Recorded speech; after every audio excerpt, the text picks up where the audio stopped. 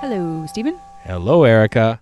We have finished Colony in Space. We just watched episode 6. We did, and congratulations to us. This is episode 200 of Lazy Doctor Who. Hey! What a good way to hit 200, finishing off a story that I really liked. Yay! You did like it all the way through to the end then? Mm-hmm. Yeah, I mean, I was a little bit...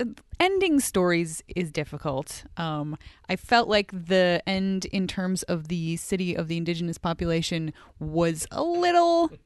Convenient? Fast. Like, it was just abrupt and sudden. Like, you had 6 episodes to play with things, and the things that you chose to play with were the colonists versus the miners, which, I mean, I guess is kind of understandable. Whereas, I mean, to me, sort of the more interesting story, like, just in terms of mysterious stuff, is what the heck has been going on with this city of people, and the idea that the leader... I mean, I guess the way that I have to read it in my head is that this leader, they're telepathic, these races, so that this leader recognized in the master what would happen if he got a hold of their super weapon. Yep. And realized that sacrificing not only his life, but the life of everybody in the entire city was worth it to save the rest of the galaxy. Mm-hmm. So, like, that is how I read it, but I didn't think that was spelled out like enough on screen. You know, yes, he has the line about like, if you get control of it, it will be, you know, death and destruction, really bad, whatever. Like, I would have appreciated a little bit more acknowledgement, not only from him but from the doctor, that's what's actually going to happen. Because, you know, the doctor has this line about infinite compassion, but like, where's your compassion for your own people? There's nobody says anything about the fact that it's going to blow up the entire city until the guy says, like, you got to get out of here. And I'm just like, what? Like, really? It's just, I was hoping that it would just shut itself down and that would be the end. But no, of course not. That's not epic enough for a final episode of a Doctor Who story. So it was like, yeah, okay, so they did the right thing in the end to save the galaxy at the expense of, you know, their city. Interesting that the indigenous people have to sacrifice all of themselves, whereas the colonists only have to sacrifice the one person, and then they get to be there and have the planet to themselves, or at least that part of it. We don't know if there are other cities. Yeah, that's a little sketchy, and it was, I don't know.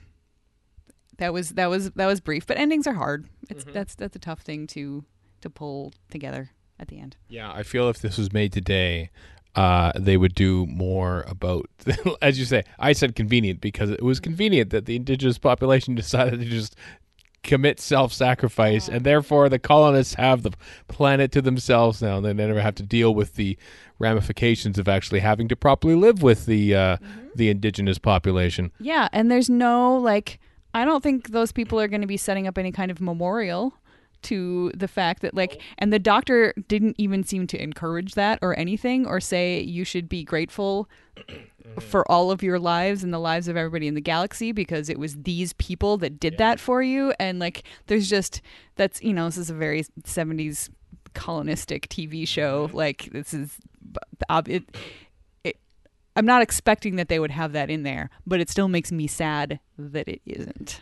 It's a window into that world and that way of thinking, isn't it? You know, about how well this was once a very prosperous and technologically advanced civilization, but they aren't anymore, and therefore it is justified that we can wipe them off the planet, essentially. Yeah, like it's not a big deal. Like, we've only lost these poor primitives, which weren't doing us any good anyway, because they were just, you know, occasionally kidnapping people and selling them back for food, and just it's gosh, they really get the short end of the stick here. And I mean, I can picture somebody making an argument that, you know, they brought it upon themselves because they reached too high and they built a doomsday weapon, and, you know, well, you know what? Those people didn't, just because their forefathers did. I don't know. It just, it's weird. Also, the fact that the self-destruct for the doomsday weapon is just a switch, like, just flip it.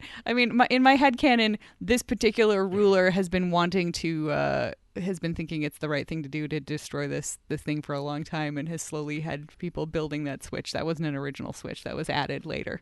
Yeah, either that, or perhaps, given that the leader, the crazy little sock puppet kind of guy, Michael Bryant, we use that same effect in a Blake 7 episode to much lesser effect, I might add. Given that he uses his telepathy and superpowers to basically make the Master's gun vanish, I think he basically just mapped the control of it to the little switch. Like, literally, if you were opening up, hey, wow, cool weapon, what does this giant switch do? You would think you would just pull that lever at some point.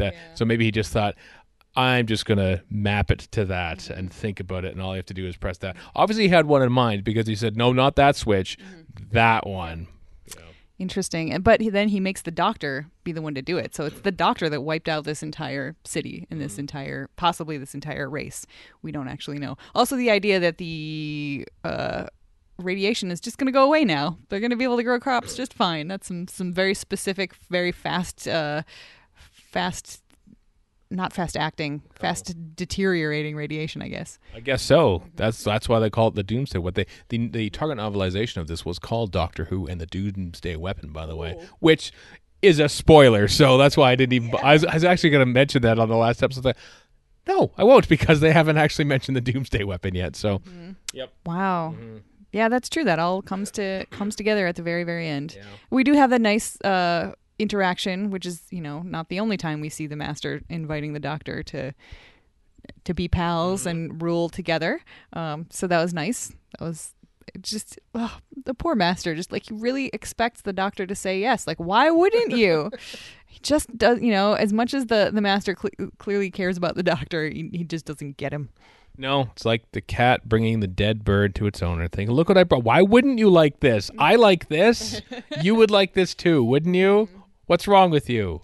Mm-hmm. It's like, I have some friends who get consistent presents from their in-laws that are things that their in-laws like, but not things that my friends particularly like. It's like, thank you for that gift that you clearly think is lovely, but I'm not a huge fan of Red Lobster. Thanks anyway.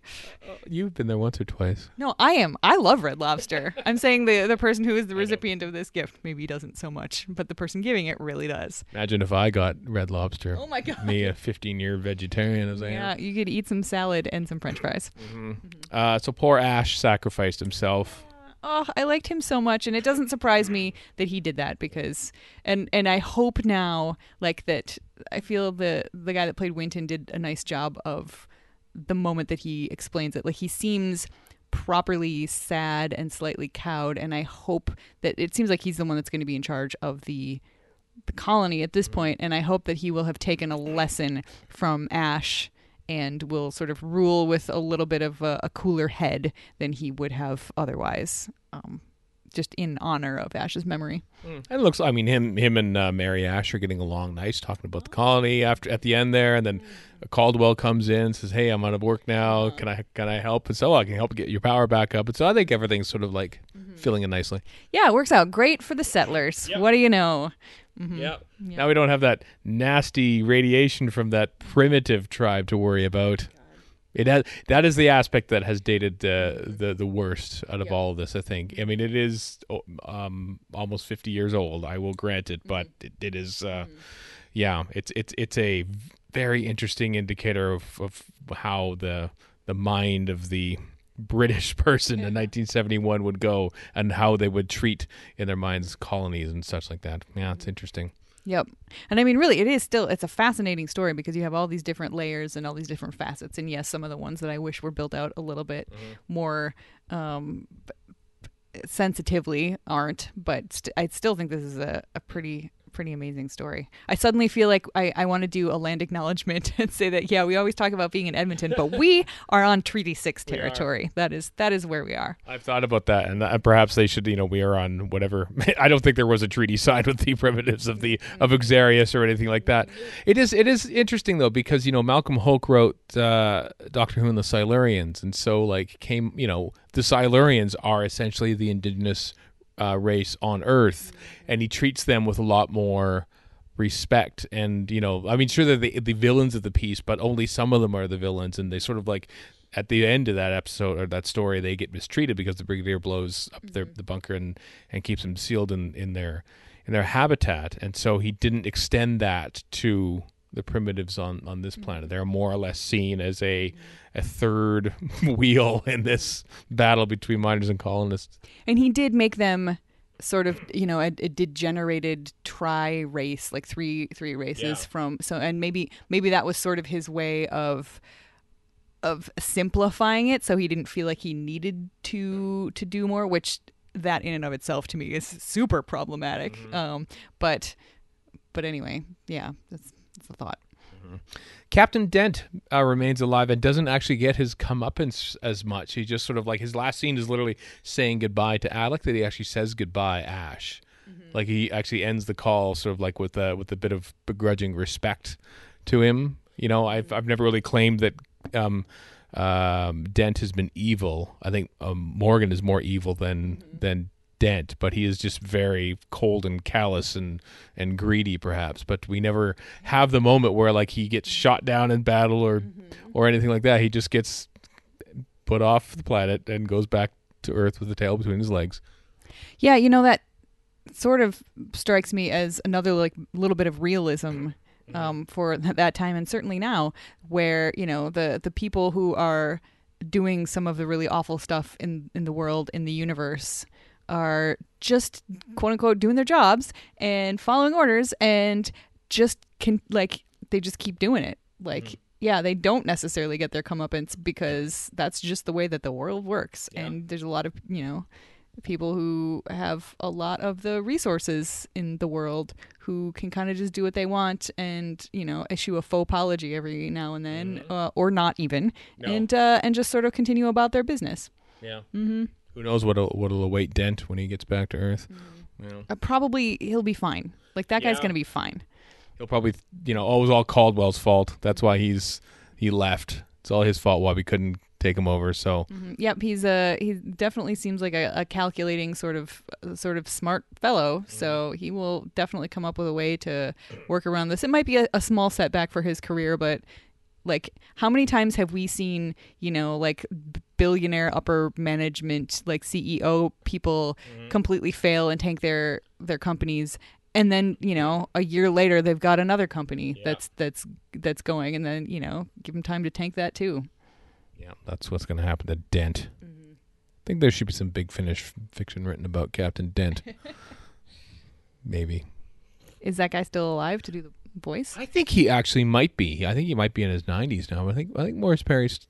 I could be wrong about that, but I think he was on the commentary for it on the DVD, but I'm not sure where he is now. Yeah. So anything else about Colony Space Episode 6 and the story as a whole? I really liked it. Yeah, it was solid. Like I said, the ending's a little bit rocky, but that is just how it works. Oh, we didn't need that long, messy. Like I was cringing through that fist fight in the like goopy gook, like in the mud. Ugh, yeah, that was. I mean, I good on you guys for making that happen, but ugh. So it was shot with two cameras because you could tell they're actually cutting between them. Because how could you shoot that again with all the muck on them and stuff? B, I think it was essentially improvised between the actor who played Winton and Terry Walsh, who played the guard. C, Terry Walsh, of course, renowned stunt performer and arranger, was also the stunt arranger, or will be at this point, on Robin of Sherwood. And you'll remember the fight between Guy of Gisborne and Robin in that, where they fight in a big giant mud pit too, which I believe, I don't know if Terry Walsh doubled. I don't think there was a chance for him to double for either Michael Praed or Robert Addy as Gisborne, but he certainly arranged that fight. So he's got a genre to himself of mud pit stunt fights and TV shows. Oh my God, that's a thing. That's a thing to have to your name, I guess. Yep. Mm-hmm. Yeah, I think they just basically saw the mud pit. So, let's do a fight here, and there you go. Well, it was effective, like because it was just like I was feeling that fight much more viscerally than I was any of the gunfights. Mostly because of the mud. Yeah. Yeah. What I liked about it is that it is like that is how a fight would happen in the mud like that. It is not pro. There is no pro fighting moves in this. They are basically wrestling around in the mud trying to gain footing until one guy knocks the other guy out, and that is what we saw. Yep. Yep. Nice. Good on you. I mean, you pointed out that was Terry Walsh, like before he had his one line there. So I knew that there was a fight coming because it was Terry Walsh. Yep. Exactly. Terry Walsh is the Miralon of performers. Miralon's that little funky, wobbly, reflective paper that they use for the effects for Ice Warrior guns and for a few other effects throughout Doctor Who's history. And whenever you're going to hear us see a slightly off-looking shot, the picture's going to wobble soon, which means there's going to be a visual effect happening. And so that's what Terry Walsh is. Miralon in person. That's a very deep reference, I realize, but I feel like I could make it with you. This is the place for that reference, if any. It's here. So Colony Space, yay. So we only have one story left in series or season 8. Do you know which one it is that's coming up? I don't. Nope. Do you want me to tell you? Sure. It's the Demons. That was going to be my guess. Yeah. Yeah. Or the Daemons. I think it's the Demons. Yeah, it is. I've seen it. I think I had it on VHS in Right. black and white, and I think I watched it, and I think I didn't care for it too much. So I don't remember a lot about it. Although what I've remember hearing about it more recently is that the Doctor is a real dick to Joe in it. So I am not looking forward to this. Well, I mean, there's two. I'm looking forward to watching it just to gauge my reaction and your reaction. I know Paul Cornell has been very vocal against it because the Demons was for the longest time like, oh, it's the greatest story of the Jon Pertwee era, back before people could actually watch other stories of the Jon Pertwee era, because everyone seemed to have so much fun making it. So therefore, it must have been great. What I didn't like about, I'm just saying this now because I'm just bracing you for what I'm thinking. But when I first watched it, and I'm still not sure if it's the audio is intentional or maybe it was just when I first watched it. When I watched it on PBS all those years ago for the first time, I think their tracking was off. And the audio was warbling the whole time. It just made for a painful watch, and it affected my impression on that first watch. Just like Brain of Morbius, when they showed Brain of Morbius, the first episode in the omnibus version had no music or sound effects on it. And I thought, what is this arty farty crap with no anything? And so it to this day, Brain of Morbius kind of like still has that effect because that's how I first watched it. You never get a second chance to make a first impression. You really don't. So I'm hoping that the Demons in some way sort of redeems itself with the two of us watching it for this here podcast. Well, we'll see. We'll see. We did visit the village where it was shot. That's true. We did. I nearly forgot about that. With Andrew Smith, we went to see Aldbourne. That's right. Yeah. Yes, and there was a fete happening that day. It was delightful. Always a fete happening in English villages. I'm surprised that there were no murders while we were there because it is midsummer. We basically drove in, had one drink, and then we left. So I feel like we didn't stay long enough to have the murders happen. So we were lucky. That's very true. Yeah. So yeah, that's right. Oh, so this will be the first time that we'll watch a story together that will actually have been to the location of it, I think. Since they made it. We never went before, oddly enough. But.